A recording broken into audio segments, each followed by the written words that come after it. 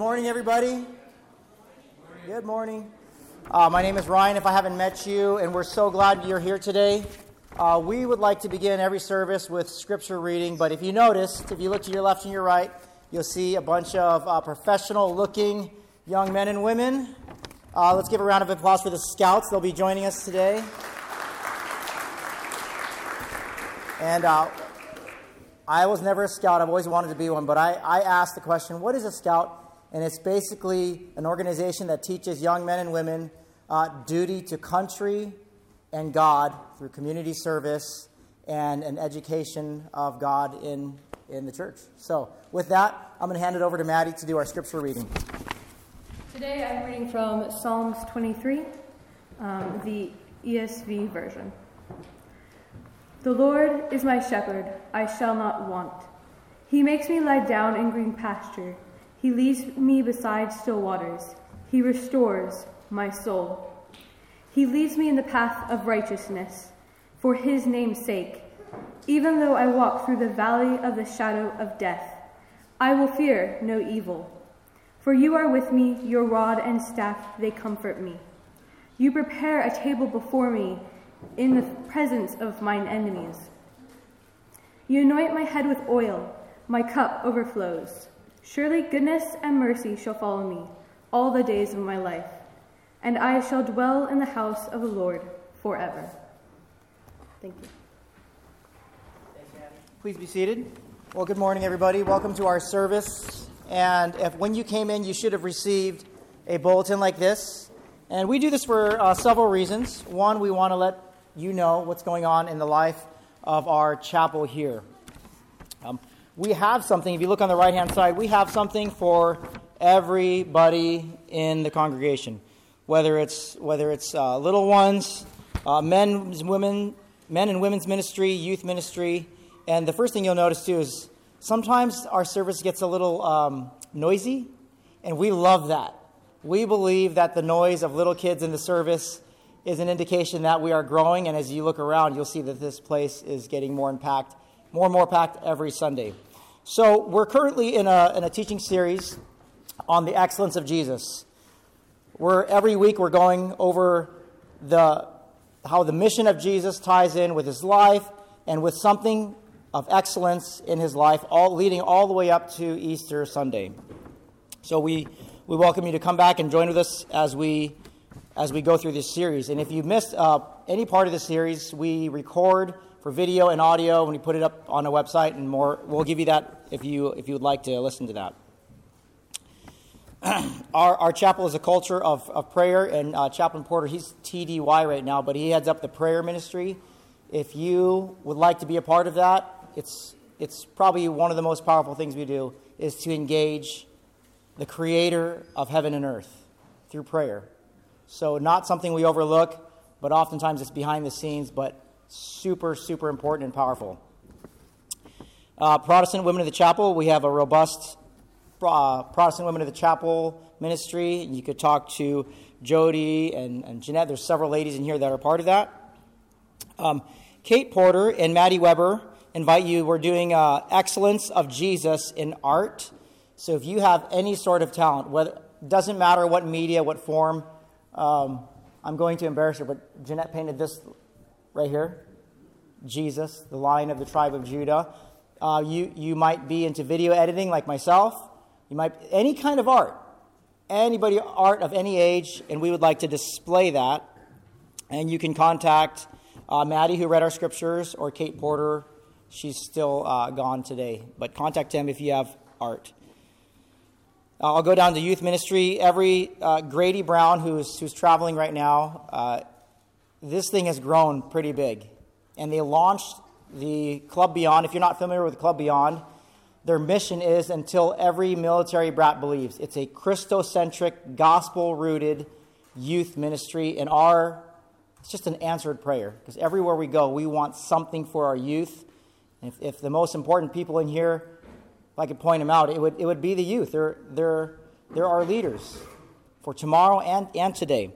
So they launched it, and after school, every Thursday they get out. The children get out early, and then they fill this room right here, and I've seen videos of it. It is packed, and it's very meaningful. So if you didn't know that, every Thursday here, and also Grady Brown, his contact information is here. Video social media ministry. So I would like to, the reason, well, I made money for school by doing video editing, and I love it. It's one of my favorite ministries, to make videos of people and to give it to them, to bless them. I want to teach anybody in here who wants to learn how to do video editing and shooting. I want to give you all the knowledge I know so you can make cool little videos, but mostly bless people as a ministry. So we'll show you what we do, how some of you have found our videos through YouTube, and you actually were searching online and you found our service through that. So we want to teach you how to shoot and how to edit. Children are welcome. I'm part of a men's breakfast and fellowship group. We meet every Thursday at Kelly Club at the canteen. The Officer of Christian Fellowship, they meet at the Willenda's house. That's also in Kelly Barracks. We have a students meeting for prayer at the pole, as you see there. But anything you want to know more about, you can just contact us here. Our contact information is on this bulletin. Okay, now let's rise again and turn to hymn number 597.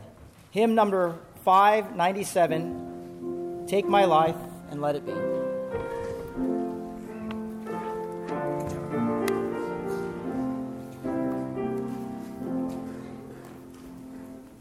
Please be seated. And now we'll hear from the Word of God from one of our scouts.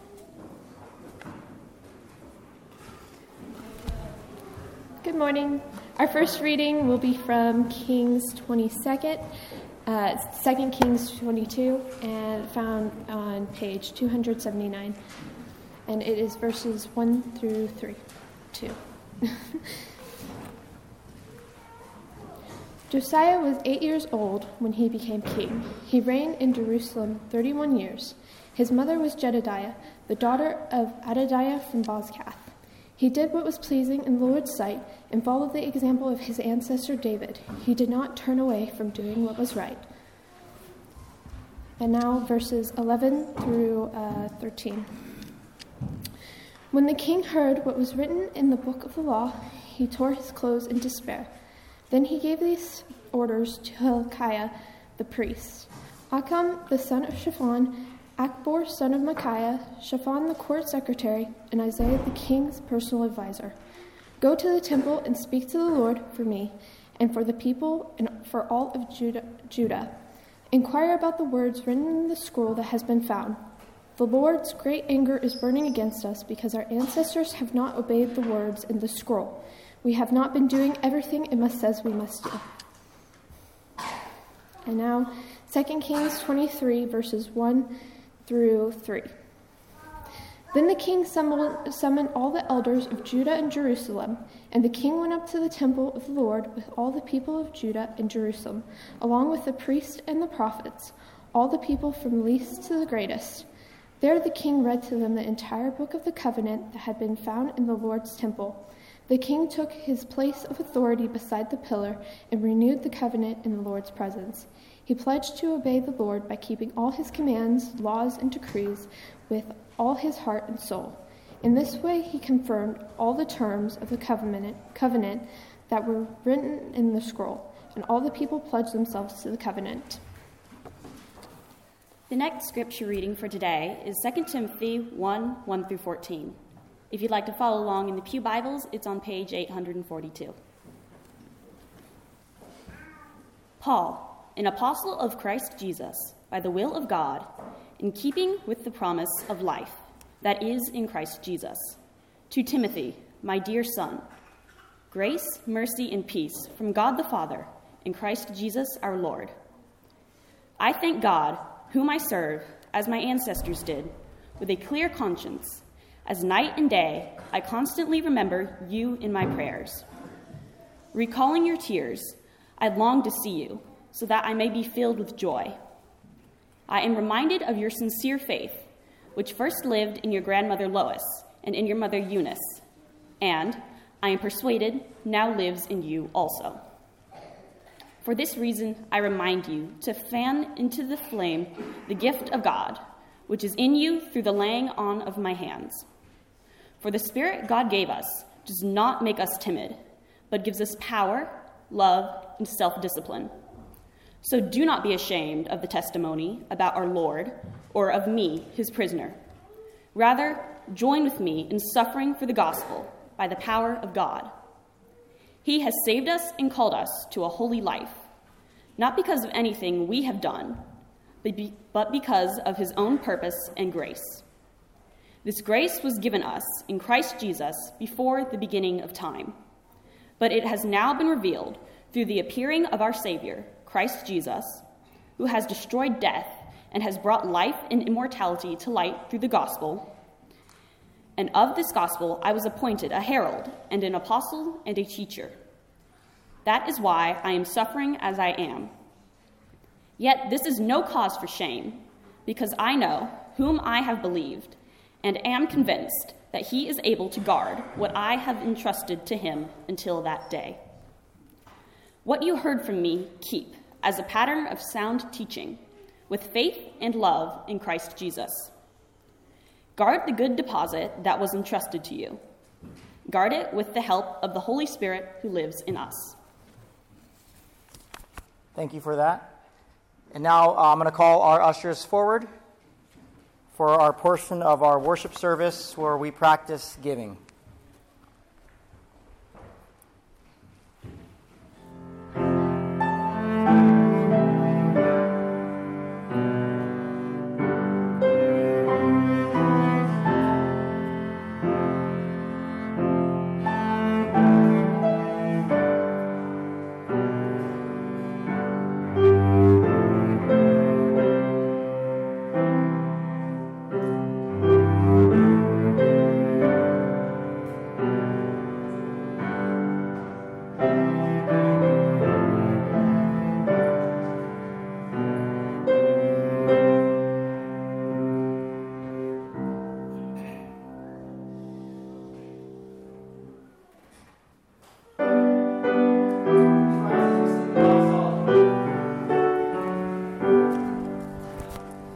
Another thing we do in our worship service is a time of confession and repentance and prayer.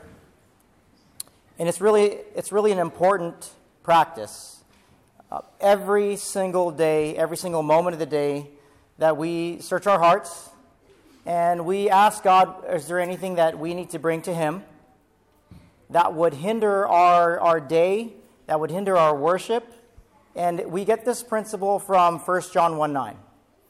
And 1 John 1:9, it should almost be falling out of your Bibles from how much we use it every day. And so 1 John 1:9 says this: if we confess our sins, he is faithful and just to forgive us our sins and cleanse us from all unrighteousness. So we're going to go ahead and practice that right now. And it might be you just in the quietness of your own heart, saying, Lord, is there anything I need to confess to you?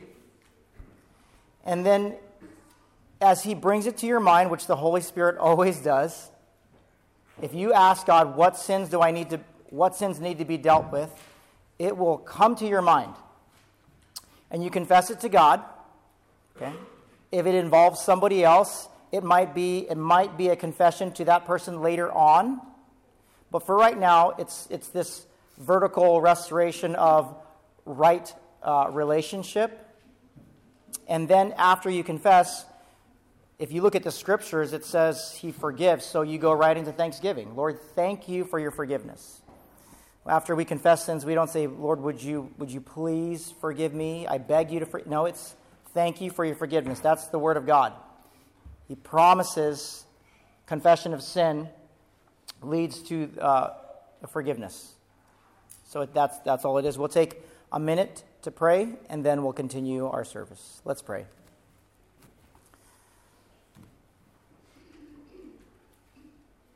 God, we thank you that this day and this age that we currently live in, you've provided a means for constant fellowship with you, that we can approach the throne of grace with confidence, unlike any other time in human history. We can approach you with confidence as royal priests, confess our sins, and get right back into fellowship with you. Thank you for the Holy Spirit who convicts us of sin and never leaves us hanging, but is constantly showing us places we need to be growing in our faith, things that need to be given up to you, things that need to be put to death, our frustrations, our angers, all of our idols of our heart. So, Lord, we confess our sins, and we thank you. We say thank you for your forgiveness. Lord, today I pray for Pastor Eric as he opens up the Word of God today, pointing us to the excellence of Jesus Christ, our Lord and Savior. We pray blessings on this time together in worship, and we pray this in Jesus' name. Amen. It's really good to see so many scouts here today, and I can't thank you enough for joining together in our chapel family and being part of this body of Christ here. I want to remind you that actually in a few weeks from now, on the 5th of March, some of the Girl Scouts that are involved in our chapel service and chapel family are going to be here too, and they're going to participate in the service. It's nice to have so many good scouting organizations here in Stuttgart. And I just want to be slow and intentionally thank all of you scouts who have participated in the welcoming back there, in your scripture reading, Gwennon, and with the music that you've had today too. Thank you so much for helping our service. But also our parents. Parents, you are always, always, always working behind the scenes, driving places, coordinating things. And even though I know Scouts tries to be a scout-run organization, we know the truth. And the truth is that our parents, you are the ones who make things happen. So thank all of you. And thank all of you for being part of our chapel family today. I hope you feel most welcome. In Stuttgart, we have not only Boy Scouts of America, we call it Scouting BSA today, but we also have Cub Scouts programs, and we uniquely have a Sea Scouts program. Sea Scouts, as you might know and might expect, the Scouts learn to practice all things tied to the sea, through boating, through sailing, and life-saving. And I'd just like to give a quick word of encouragement to all of you who are Sea Scouts today. The reason that I stand here today is because someone who was trained in life-saving saved my mother's life when she was in a boating accident as a teenager and nearly drowned. You just never know when those life-saving skills and the CPR skills will be most needed. So keep your skills sharp. I was really fortunate to grow up in a town that had a Boy Scout program. We had a really large Boy Scout program in Phoenix, Arizona. We probably had about 100 guys, young men in our troop. And I had parents who were deeply invested in the Scouts at the time with Pinewood Derby. And I always had the slowest car. But we were there, we were representing. We did the father-son, cake baking contest, all those kind of things. And my dad, even though he was a full-time paramedic and fireman, he still found time to help out with merit badges. He would show up in his uniform. He taught us first aid merit badge. And I look back on Scouts growing up, I can now see how God used the scouting experience to teach me some serious life lessons. One summer I was up at Camp Geronimo, which is in northern Arizona. A few boys of us went on a hike, and as all boys like to do, boys like to throw rocks. We throw rocks at signposts. We throw rocks at animals. We throw rocks at trees. And one day as we were hiking, my friend and I, we had some rocks, and we saw the squirrel off in the distance. Hey, let's try to hit the squirrel. And the way that it happened is my friend picked up a rock, and the first rock he threw, the squirrel was probably far away, probably to the back of the chapel from here, but hit the squirrel in the head, and the squirrel immediately died. And as we stood over this lifeless squirrel, saw its body up close, what started out as kind of a game, wasn't so funny anymore. And real quickly, we were sobered by how fast life can be taken. God grew me up in that moment a little bit as a man. There's another weekend scouting experience I can't forget. I'll be real brief on this too, but I want to mention it to you. One week on camp, we were up near Payson, Arizona, up on the Mogollon Rim, if you know the area. And this is well before parents and adults had weather apps. But it was the most miserable experience of my life because on that weekend scouting trip, it rained constant and it was cold all weekend long. It was definitely, as I think back even those 30 years now, probably the most miserable experience of my life. I don't know what the adults were thinking. I don't know if there's like, these guys, we'll just toughen up these boys. What's a little hypothermia? That won't hurt them. But we slept in wet sleeping bags for like 4 or 5 hours. I still remember it was like a creek was like running through our tent. But by morning, the ground was so saturated and the ground was so iron-rich and muddy-rich that it's like when you put your foot down in the mud, it like sucks your shoes off. And several boys, I remember that morning, lost their shoes in the mud. But I vividly remember a boy who was a younger boy, younger scout than me. The two of us were so miserable. We were there together. His name was Jeff Frank. He was so cold and he was so miserable. He was shivering and he didn't move because he was so miserable. But that cold, miserable, wet morning, I learned a valuable lesson that has stuck with me through life, and that is when you give another man your hand, when you give another man your full attention, and you help another man put on his socks, you kind of forget about your own misery. And as Jeff Frank and I walked out of camp that morning, him with just one shoe left on, 2-3 miles through the mud, God taught me that being a man means being a friend. And that's what scouts do. You become the friend that someone needs. You don't wait to become a friend. You become the friend. And that's what scouts do, and that's what men do. So I've been reading through God's Word, through the Scriptures of the past few weeks, thinking of what might be encouraging to you scouts, what might be also challenging for you. And today I would like to talk to you about Jesus. Why Jesus? Because he's the only one I know who makes dead things alive. And that resurrection really impressed me. It was a historical fact. Eyewitnesses verified that Jesus was dead and then he's become alive. And that is deeply impressive to me. And over the last couple of weeks here in Pat's Chapel, we've learned a lot of things about Jesus. Jesus is fully God. Jesus is a covering for our sin. Jesus is our hope. Last week, Ryan taught us about how Jesus needs to be approached, wants to be approached, ought to be approached with a childlike faith. But there's more than just knowing about Jesus.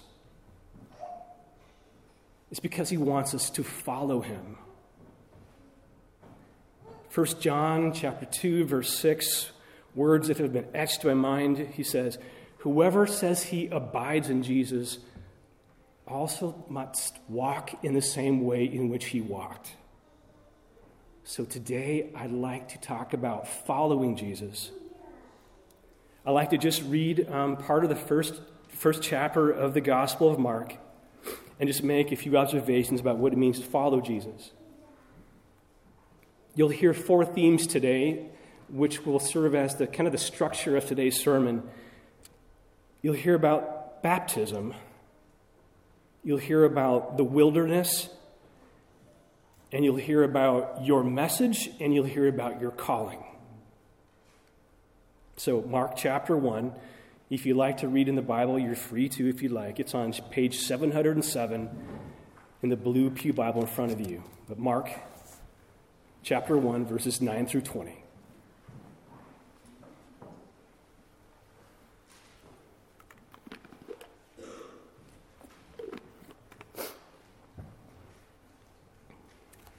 In those days, Jesus came from Nazareth of Galilee and was baptized by John in the Jordan River. And when he came up out of the water, immediately he saw the heavens being torn open and the Spirit descending on him like a dove. And a voice came from heaven, "You are my beloved Son. With you I am well pleased." The Spirit immediately drove him out into the wilderness. And he was in the wilderness 40 days, being tempted by Satan. And he was with wild animals, and the angels were ministering to him. Now, after John was arrested, Jesus came into Galilee proclaiming the gospel of God, saying, "The time is fulfilled. The kingdom of God is at hand. Repent and believe in the gospel." Passing along the Sea of Galilee, he saw Simon and Andrew, the brother of Simon, casting a net into the sea, for they were fishermen. And Jesus said to them, "Follow me, and I will make you fishers of men." And immediately they left their nets and they followed him. And going on a little farther, he saw James, the son of Zebedee, and John, his brother, who were in their boat mending the nets. And immediately he called them, and they left their father Zebedee in the boat and the hired servants and followed him. Elsewhere in Scripture it says, "All Scripture is breathed out by God and is profitable for reproof, for correction, for training in righteousness, that the man of God, that the woman of God," I would say scouts of God, "may be competent and equipped for every good work." With the Holy Spirit's help, may that be true of us today. So let's begin by looking again at verses 9 through 11. Let's begin by thinking about baptism. Again, I'll read verses 9 through 11. "In those days, Jesus came from Nazareth of Galilee, was baptized by John in the Jordan. When he came up out of the water, immediately he saw the heavens being torn open and the Spirit descending on him like a dove. And a voice came from heaven, 'You are my beloved Son. With you I am well pleased.'" I think there comes a time in each of our lives when we personally must take ownership of our own faith. Yes, what your parents taught you was good. What your parents taught you was helpful. But just as your parents have their own standing before God, so must you. And there comes a time in your life when you personally must choose whom you will follow. And baptism is that opportunity to express, especially for those who know you best, what you believe and who you want to follow. Some of us has grown up in traditions where we were baptized as young children or as infants, and I mean no disrespect if this was your experience. I understand Catholic sacraments and covenant theology practiced in Protestant denominations. I'm absolutely sure that God will use your early baptism as part of a good story for your life. But listen fresh again to the text that you heard today. Hear the power of baptism. Hear how baptism engages all of us as a person, especially as it did for Jesus as a grown man. Jesus came up out of the water. Water, its cleansing feel. Always, as you know, water is such a powerful metaphor. And immediately he saw the heavens torn open, the Spirit on him descending like a dove, a voice from heaven saying, "Beloved, you are my Son, in whom I am well pleased." Baptism. It's powerful. It's affirming. Seeing others stand with you. It's joining a family that you've never had before. It's beyond blood. Baptism takes courage. Baptism is an expression of a deep personal conviction in your life. It's through the movements we say, I die in death to sin. I die in death to sin as I lay down in baptism. And as I come up through baptism, I rise in newness of life. It's something I think we miss if we're baptized too young. Deep courage, conviction. Deciding in your life who you want to follow and for what reason. Scouts, I'm not saying here today that you should go and be baptized. That's not my point today. But what I do want to say to all you young men and women today is there comes a time in your life when you need to decide for yourself who you want to follow. It happens at different ages.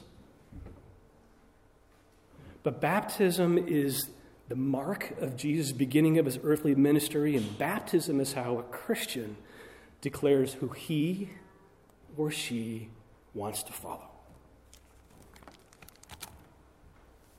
Okay, second point. Let's talk about the wilderness. Again, I'll recap Mark chapter 1, verses 12 and 13.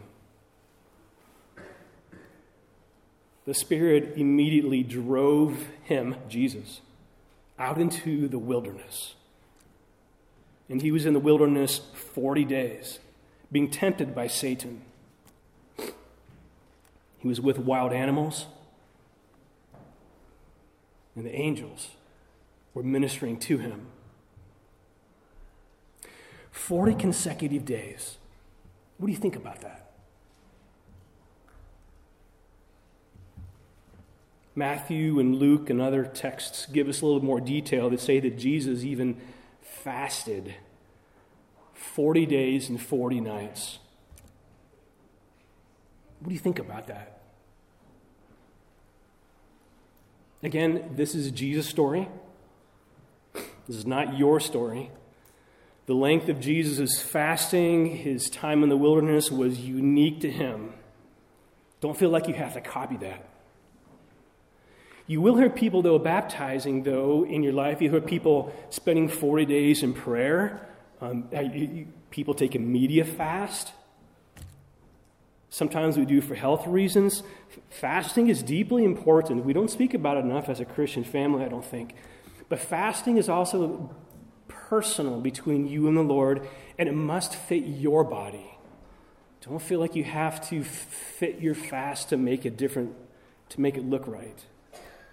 Fasting is good and it should be life-giving. But what I have experienced, as I think it might relate to you as scouts today, is that for each man and for each young woman, if you want to move beyond a superficial relationship with God, if you want to be tight with God in a way that you haven't been before, you must meet with God alone. This deep, deep connection that you have with God happens best when you get alone, when you get quiet, and like Jesus did in the wilderness, you get free from distractions. So there are obvious benefits from living in 2023. Lots of benefits of living in 2023, but there are also problems that we have. One of the traps of being a wealthy modern Westerner is that we don't know how to get quiet. You agree? We're trapped in noise. We're addicted to screens. We're trapped in the shallow living that our brothers and sisters did not have hundreds of years ago, maybe even 50 years ago. Do you feel this trap that we have in shallow living? The wilderness is a scary place. I don't know if you've ever spent time alone in the wilderness, but it is terrifying to be quiet. In Jesus' time, we read of wild animals. We don't have that problem today. But what's maddening for most of us is to spend time alone. I'd encourage you to try it sometime if you haven't. Maybe not the full 40 days, but try just 40 hours. See what it does to your spirit to be quiet for 40 hours. If you do, if you can work through that moment of being quiet and alone with God, you will experience growth like you have not expected before. Like Jesus did when he's in the wilderness, he wrestled down his demons. And that's what you do when you get quiet. You wrestle down the temptations in your life. And you learn to rely on the authority of God's word in ways you have not before. From being alone and being quiet, you merge with confidence that you have not before. Because the truth is, you were never alone. And the truth is, you'll have a confidence in your relationship with God that you've never had before. So each of us has responsibilities. Each of us has work. We have school. We have home. We have commitments that we do. But if you're able and if you're interested in moving beyond the superficial relationship you have with God right now, put some boundaries in your life with your screen. Make time for the wilderness. Something that I personally learned from doing this kind of sermon study myself is that my screen time should never be more than my wilderness time. I'm going to look on my phone, I'm going to look how much screen time I have, and I'm going to make sure in my life that my wilderness time, my quiet time, is more than my screen time. So, just like Jesus modeled for you, for me, make time for the wilderness. Point number 3, following Jesus through your message. I'd like to recap Mark chapter 1, verses 14 and 15. Now, after John was arrested, Jesus came into Galilee proclaiming the gospel of God, saying, "The time is fulfilled, the kingdom of God is at hand. Repent and believe in the gospel." Just a phrase I really want you to hear well in that text. Jesus proclaimed the gospel of God. To all my scouts, please hear this in the most respectful, kind, and loving way that I can communicate it and say it to you. But let me say it. You have one life to live. So decide early whose message you want to proclaim with your life. A lot of people proclaim their own message. A lot of people speak their own opinion. It's easy and it comes natural to all of us. That's how we live and how we're raised. You proclaim whatever idea you want. You can proclaim whatever standard you feel like, whatever message that comes from the spirit of your personality. Go ahead and say it. What does it mean to be successful in life? It's easy. Just give your opinion. What does it mean to be right with God? What does it mean to know God? Who is God? Just give your opinion. Some people repeat the messages they hear from their friends. Some people find it easier to repeat messages from celebrities. Sometimes easier just to repeat the message from a crowd. But let me give you another idea. Another way to live your life. And here it is.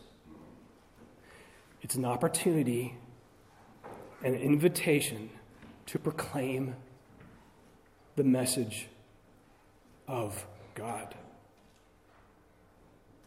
Apostle Paul says it in this way. He says to be an ambassador or a representative of Christ, working together with God. He says we are ministers of reconciliation. I personally think being a messenger of God, proclaiming God's message from your life, is a much, much more difficult message to be able to speak in your life. but because it requires doing the thing that is most difficult for all of us humans to do. And that is to say that there is one message that truly matters, and that is God's message, not my own. I'm not saying not to have your own personality, not your opinions, not to use your mannerisms and the way that God made you to build his kingdom. No. But I'm challenging you to think of what is the most dominant message in your life. And Mark's gospel makes it very clear. Jesus came into Galilee proclaiming the gospel of God. The time is fulfilled, he said. The kingdom of God is at hand. Repent and believe in the gospel. So, if you have one voice, if you have one message to proclaim with your life, whose gospel will it be? Whose kingdom will you build with your life? You have one life to live.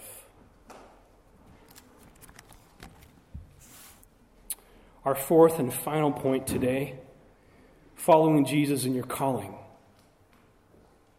I'd like to read Mark chapter 1, verses 16 through 19 again.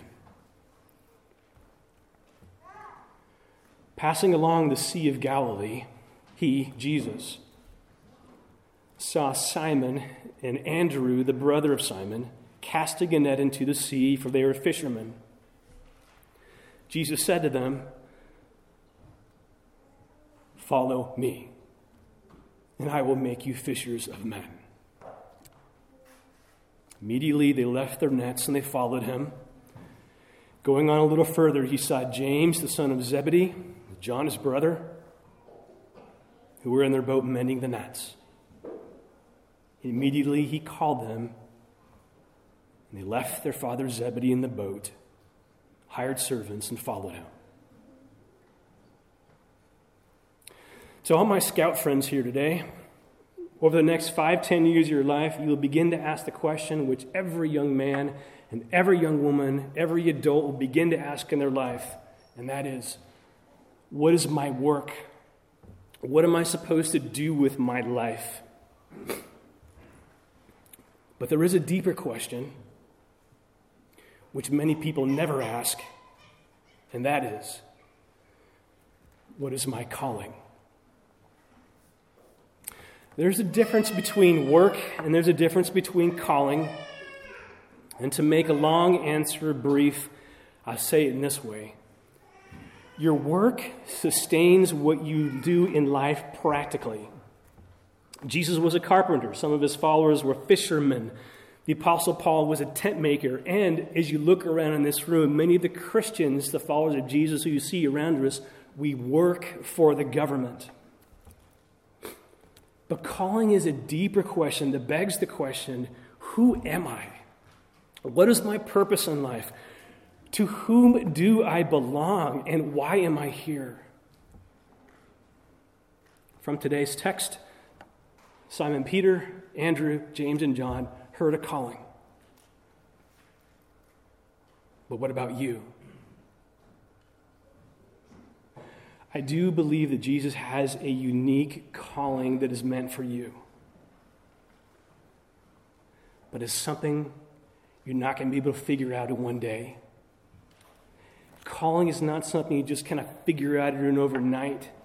In fact, as I was doing this research today and this sermon, I feel like there's a flow to figuring out your calling. And it begins with the same kind of pattern that Jesus taught us today. First, it begins by deciding who you want to follow.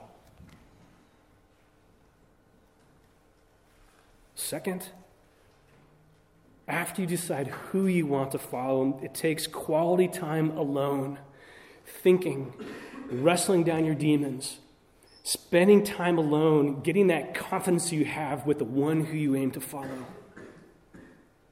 And third, after you spent time in the wilderness, figuring that out, deciding who's the message you want to proclaim for your life. Then, I think calling falls into your life. So my scout friends today, if you're at the point of your life, which I know we're young, but if you're starting to think about what's beyond my work and the deeper questions of calling, why am I here? Who am I? For what reason am I here? Get alone. Decide first who you want to follow. Second, get quiet. Spend some time exclusively with God. Learn his message. Learn the story. Learn the gospel of God. And then the Lord, I think, will soon begin to reveal his calling to you.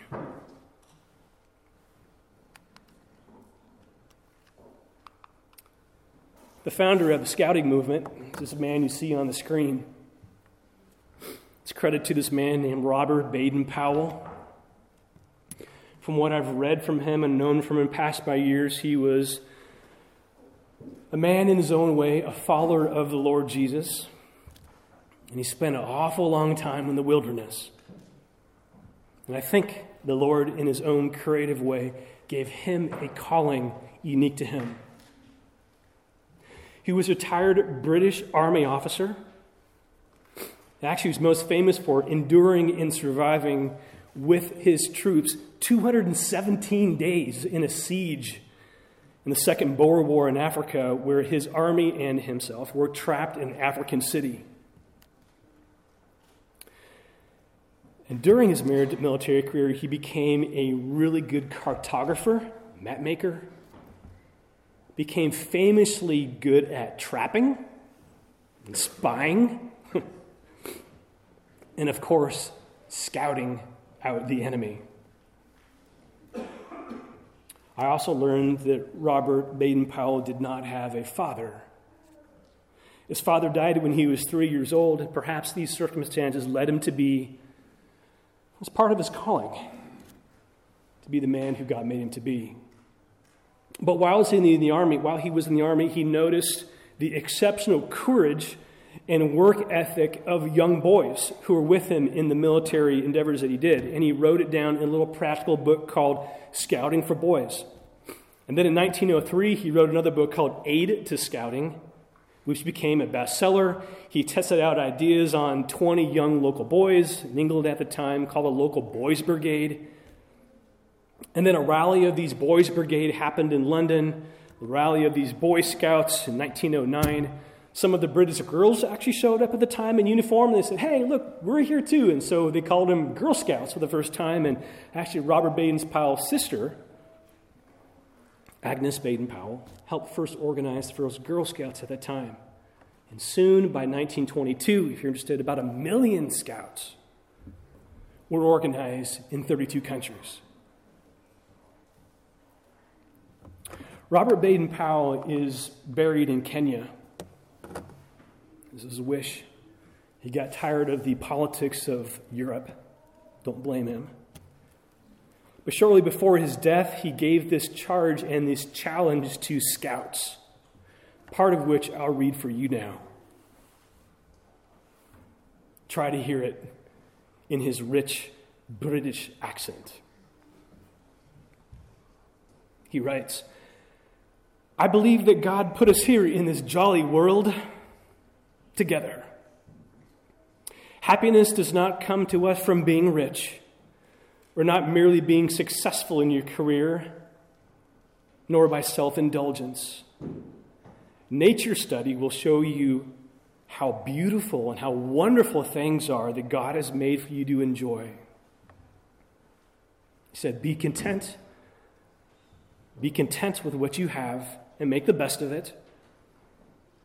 And when your time comes to die, you will not be wasteful of your time.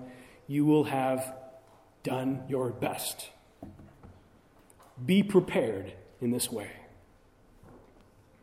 Be prepared. How many of us scouts have carried those words on in life?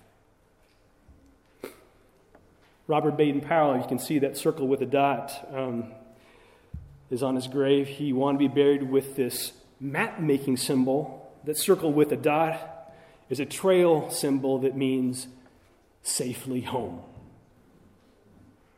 Safely home.